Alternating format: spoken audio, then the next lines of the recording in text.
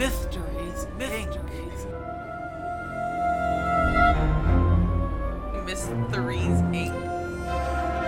Mysteries Inc. Myth Stories Inc.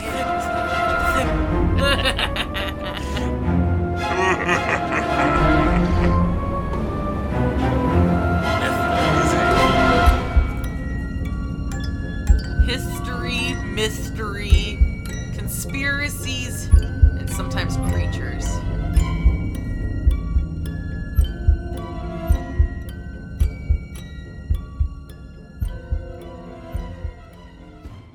Hello and welcome to Mysteries Inc. I'm Spring. I'm Joe. And we are here to give you some more fun stories about history, mystery, conspiracies, and creatures. And it all just varies on what we find throughout the weeks. This one is kind of a history and a mystery for me today, so it's a little double. And see, I like folklore and history. It kind of started off fun, and then it turned into a class. Is it all educational today, then? A little history lesson, yeah. It's kind of like Forrest Gump. It includes some... It some just starts running. It's less historical accuracy than... It's adjacent. Yes. It's like how he winds up at the White House and all that. You know, it's just... He's in everything. Of course he did. So... All right, as always... Are you ready to go down? Yep. Let's do it. Rock, paper, scissors. All if you're new to this, we do this to see who goes first. All right. Rock, paper, scissors, shoot. Yes! Yes! Yes, the rain of spring. Oh, shit. It was a lucky one. That's right. So this week, my episode is called More Flammable Than Vodka. Fun. Right? When it comes to societal norms for how to handle the dead, there are often unique reasons why they do what they do. Some even have a fun story, like the one I'm going to share with you today. This is the story of Savi, a Slavic hero from the folktale from the 13th century, explaining the beginning of cremation. See? More flammable than vodka. While the story was found in Russian work, there are theories that it came from Finland. So just kind of keep that, like there's dual ownership. We meet Savi after his son passed away and he was freshly buried in the ground. The next morning, Savi asked his son how he slept. His son replied that he was barely able to sleep because the worms and the reptiles were starting to eat him. So Savi, having pity for his newly deceased child, gave his son supper and took him to a hollowed-out tree and left him there for the night. The next day, Savi arrived and asked his son how his rest was it any better. His son groaned and said that the mosquitoes and the bees kept stinging him throughout the night and he slept very badly. So that night, Savi built a huge funeral pyre and threw his body onto the flames. And the next day he asked his son if he slept well, and the boy said he slept like a baby in a cradle. During that time, cremation was very common in Lithuania, and Great Duke Algirdas had an extraordinary funeral. Algirdas? Well... Sounds like we used to call Albertus. Well, now it's brother. Great Duke. Well, when he had his funeral, and like mind you, burning, it included 18 saddle horses he was dressed in precious stones and accessories made of gold and silver he decided all to go up in flames with him. So it was beautiful. That was the most extravagant one that I could find in Lithuania during the time. Neat. But fast forward into the Russian lore, we go into 1909, and this becomes like non-lore into history. Russia's most holy governing synod, S-Y-N-O-D. Is it synod? I don't know. Yeah, I don't know. It looks like it should be synagogue, but it's not all the way there in spelling. But anyways, synod, I don't know. It's an Orthodox church leaders. Okay. It's a group of Orthodox church leaders who condemned cremation, and it stopped. So they were burning everybody, and then like the church came in and said, "Nope, we're not doing it anymore." But it only came back. Changed his mind. Well, and it came back with gusto back in the 1920s because the Bolsheviks came into power and they wanted to do away with the Orthodox Church. So they stopped the church from registering births and deaths. And now it might be an actual jerk move because technically the Orthodox Church there believes that you cannot be resurrected for Judgment Day if you do not have a body. Oh. So, yeah, the whole cremation thing means no body, you ain't coming back to fight for Jesus, or, so that was kind of a thing. And after the revolution, during the Civil War, There were so many bodies on the floor or on the ground and everywhere in the streets that, according to memoirs put together by this woman called Praskovia Melganova, she's the widow of a famous Russian historian, publicist, and political figure named Sergei Petrovich Molganov. And sorry, No, that's all good. Sorry, it all looks good. really close. And this is her quote. It says, "In Lefortovo, by night, the wolves were eating the corpses of people who died from typhus. There's a line to the graveyard. People are waiting for days in the hospitals to get treatment, and some are dying on the spot. Some leave. There is no hot water in hospitals. People are being discharged without a bath or even disinfection. There are no supplies, and doctors are dying like flies." Oof. So it was literally just corpses everywhere. Right, and it makes a lot more sense. Like, that's what you had to burn plague bodies. And Yeah, stuff. cremation became a necessary thing, and by 1919, Vladimir Lenin signed a decree that supported it, saying, this is what Kazimir Malevich said about it. He said, "By burning a dead man, we get 1 gram of soot, and thousands of graveyards can fit on just one shelf." So, I mean, they were running out of land. They had too many bodies. They had to start doing it. Well, so if everything is so crazy that you can't even really bury them all, like, oof. Yeah. And they're all going to get stuck in a mass grave. You're exposing yourself to bodies that, like, are causing more sickness. Yeah, and it was surmised that it was also another, like, it was just really a big kick at trying to drive them away from, because communists don't have religion, correct? I believe that they push out that religion. was one of the things, and it was one of the things where it was to push the religion out even farther, because there were so many dead. We need, like, it was just kind of like, oh, let's just take away your influence some more. Oh, good. That, and I don't know. I'm on pro burden side. Yeah. No, I think it's good. I think it's a smart way. It depends on your like area too. Like, if you're somewhere where disease can spread, like, if you're somewhere drier, maybe you can get away with it. But well, then I found this website called Russia Beyond, and it's www.rbth.com, and the article is called "Why Were the Bolsheviks So Hell-Bent on Burning the Dead?" And this is like, it was too good of a quote to break apart, so that's why I'm giving them full credit for this whole thing. It said, famous Russian writer Kornei Tukhvolsky attended one of the first cremations. In January 1921, he wrote, "Kaplan entered the crematory, which was like a theater, and guided us through the mangled halls. We laughed. There was no piety at all, no grandeur. Everything's bare and frank. No religion, no poetry to decorate the place of incineration. Everybody's in hats, smoking, talking about the corpses like they're talking about dogs." well, A young engineer shouted, "Lay it down!" Undertakers in white shrouds grasped the giant metal forceps hanging from the ceiling and put the wobbling coffin on it and shoved it into the furnace. Through a window, we saw how it was burned. How jolly the hospital the flame was. Or how jolly and hospitable the flame was. They added gas and it went even better. "The brain burns," the engineer said. The workers crowded around the window. We took turns to peek in and told each other with gusto, "The skull is cracked. The lungs are burning," while graciously letting the ladies go first. Oh, geez.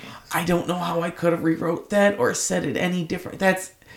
So it became fun? I don't know about that, but it sounds like more like a curiosity, more like a scientific fascination. You're like, oh wow, the skull blows up. Well, do you know how much they Cracks. loved it? In about 2 months, they burned about 400 bodies of homeless, beggars, unknown persons, and prisoners of war. 400 bodies in 2 months. So, and once again, they loved to just stick it to the churches. The churches were converted into crematories, Oh, wow. with furnaces being installed by a company called Topf and Sons.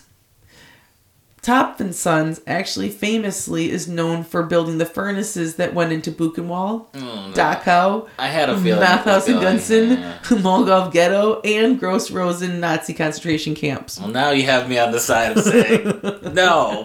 Well, they ended up kind of like, they were very intermingled when it came to this furnace industry, apparently. I feel like I'd personally rather be cremated, but not in such a gleeful way. Yeah! So, in 1992, the largest crematory, the Donskoy Crematory, was converted back into a church. And services resumed in the building. And still to this day, there are about 7,000 urns that are still, like, walled inside of there. And they can't remove them to, like, put them in a different, or, what is the word? Re-entomb them, or, like, move them to a different spot, because it's so brittle and dilapidated that if they did, they could just crumble and, like, just be destroyed. So some families are kind of angry about it being, like, technically a burial site and a church where weddings and, like, baptisms can happen. I suppose, but aren't so many churches, like, next to, you know? Like... True, but, like, it was kind of, I don't know, like, they just kind of said that it's cause for the families that have their family members interned there. They're kind of, like, upset about it because they don't want their family members moved, but they also just kind of want it to be more about, I don't know. So, the Orthodox Church no longer condemns cremation, and that's where it stands today. Interesting. That I like the original story. That's sweet. And went to ask us, and I just slept last night, you know? But, right. But then all of a sudden I just got into, like, I was like, okay, cremation. Let's see if I can find any more, because that's a little tiny story. And then it's like, holy shit, the Bolsheviks wanted to burn everyone. And their approach is a little odd. I did build my own little... I mean, not for me, because my own little funeral pyre. My bird died a little while ago. Okay. And so I was like, holy shit, you're planning that far ahead, Joe. You're like in your 30s. A little funeral pyre. Aww. And so it worked. He was in a little wooden box, and it was good. And, like, I did it in the whole, like, the log cabin, like, built up. So it was like this tower with him inside of it. And, yeah, I was just like, Rich was like, are you sure that's going to burn well? I was like, yeah, watch that. Yeah. Never underestimate a Van Hecke at this stuff. No. Fires. We're not arsonists, I swear. No, but you're outdoorist. Which means that, like, when it comes to camping and, like, outdoor kind of things, you guys are resourceful. So, like, you guys are very woodsy. I love it. Yeah, tend to be. Yeah. So, in order to survive camping or in the woods, you have to know how to build a fire. True. So, like, I didn't mean arsonist. I just meant, like, you know, you guys are... No, I do know my styles of fire, so... All right, and for mine, we're going to talk about France. So, have you ever heard of the Little Red Man? No? No. So...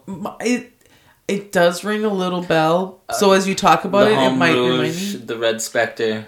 None of that? No, but right now, no. But as you talk, it might ring some bells. I had never heard of him. I thought it was actually pretty interesting. So, he's a supernatural entity in French folklore. Haven't found anything. I mean, there was other red people, but not like the same thing. It's believed that he has like prophetic powers, and particularly in like the realm of misfortune and disaster. Oh, that's amazing. He's generally described as a short, gnome-like little guy. Although I have seen some accounts where he's, like, normal size or even tall, like, weirdly tall. Sometimes he's totally red, or sometimes just dressed in, like, all red.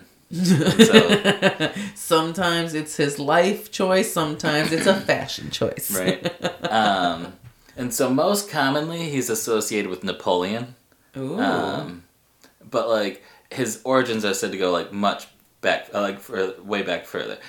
Like, you usually just only hear of him in relation to Napoleon unless you, like, start digging. So... Okay. Catherine de Medici was the first person to witness the Red Man.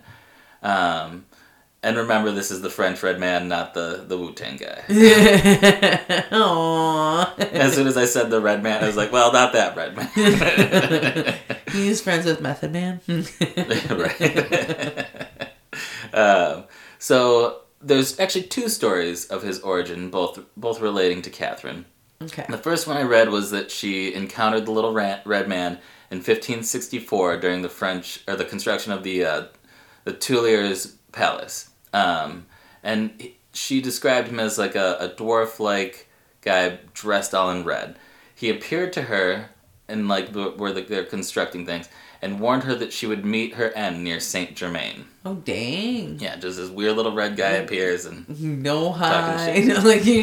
So, despite her best efforts to stay away from any place bearing the name of Saint Germain. This prediction would carry some weight because, supposedly, she eventually took ill, and when she summoned a priest for confession, she discovered that the priest's name was Laurent de Saint Germain, and she screamed and died. Holy shit! The shock. Right. Oh man. It might have been the shock that killed her. So then the other story is that when her husband, Henry II, died, she hired an assassin to eliminate political foes to kind of shore up her power. Sounds good. Smart woman. And the assassin, Jean Lecourtre, I can't speak French. John the Skinner. He grew to know too many of the Queen's dark secrets. And so, had to tie up loose ends, he too was eliminated. Skinner! Right.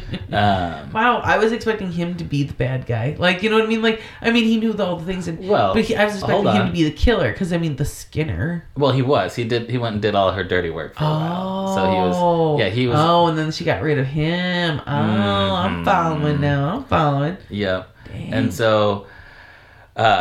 he was killed in the Tuileries garden. Was he skinned? That'd be amazing. No, I think I saw something where his throat was slit. I could have been. So he's like, ha, you are known as the Skinner. I'm going to skin the Skinner. Ha ha. So it's believed that he had haunted this palace in the garden, and so inhabitants of the Tuileries palace, until it burnt down, had many stories about this guy, or this specter, the Red Spectre.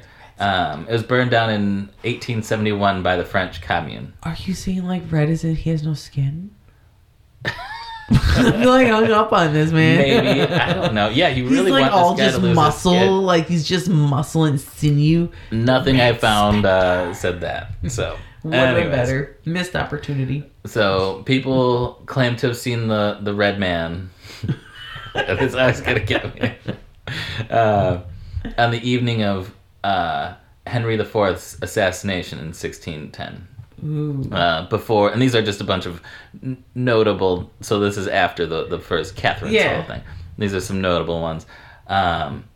Before Louis XVI, before Louis XVI. I don't know. Yeah, before he died? I don't know. Maybe I wrote that wrong. But anyways, with Louis XVI, the Red Man allegedly appeared wearing the Red Cap of Liberty when he was, I think it was the night he was arrested that he claimed to see this. And the Red Hat of Liberty is this weird kind of whimsical, almost looks like a deflated gnome hat. Okay. It's a soft, conical, brimless hat. It's associated with the French Revolution. Fashion choice. Yes. Mary Antoinette's ladies supposedly encountered the Red Man. He visited them a few days before the storming of the Tuileries Palace in 1792. Dang. Mm-hmm. So he's like the bad omen. Yeah, particularly for... nobility. Yeah, right. And nobody lesser was, like the person starving on the street, no Red Man showed up there. No, not really. He wasn't concerned.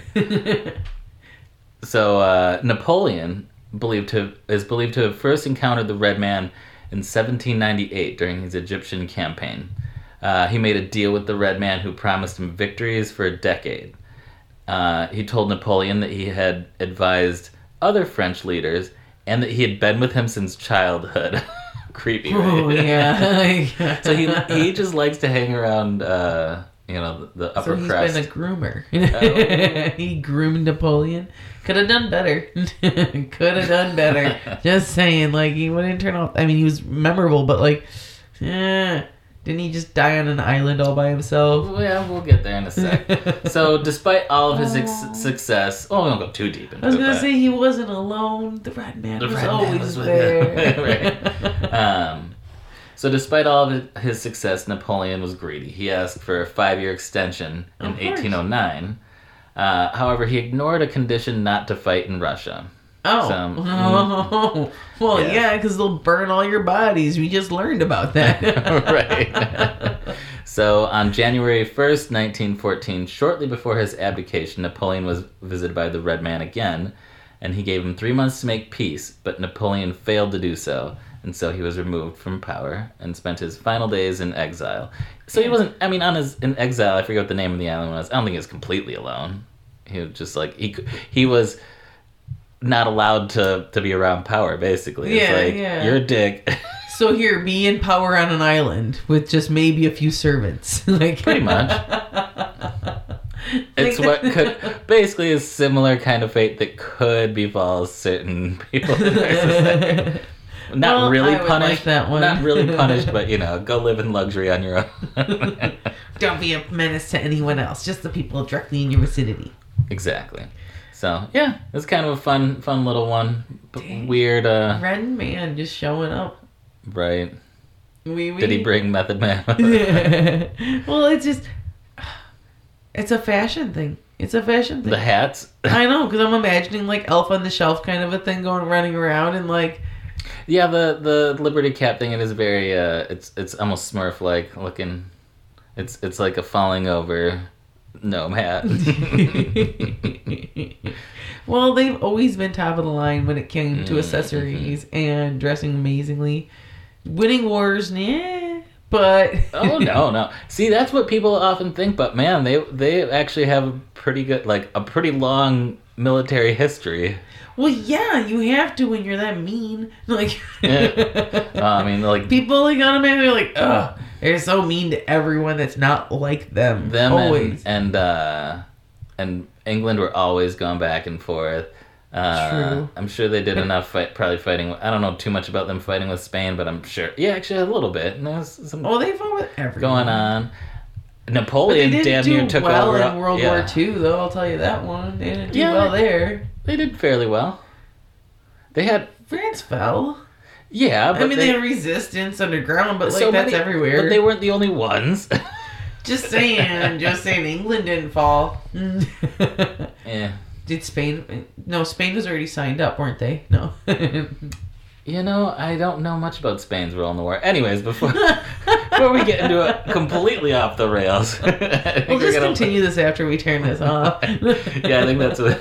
It's like let's continue this later. Anyways, I don't know much about that. Well, I don't know much about that. I don't know. We're gonna speculate for the next 20 minutes. Thanks for listening. All right. See you next week, everybody. Bye, guys.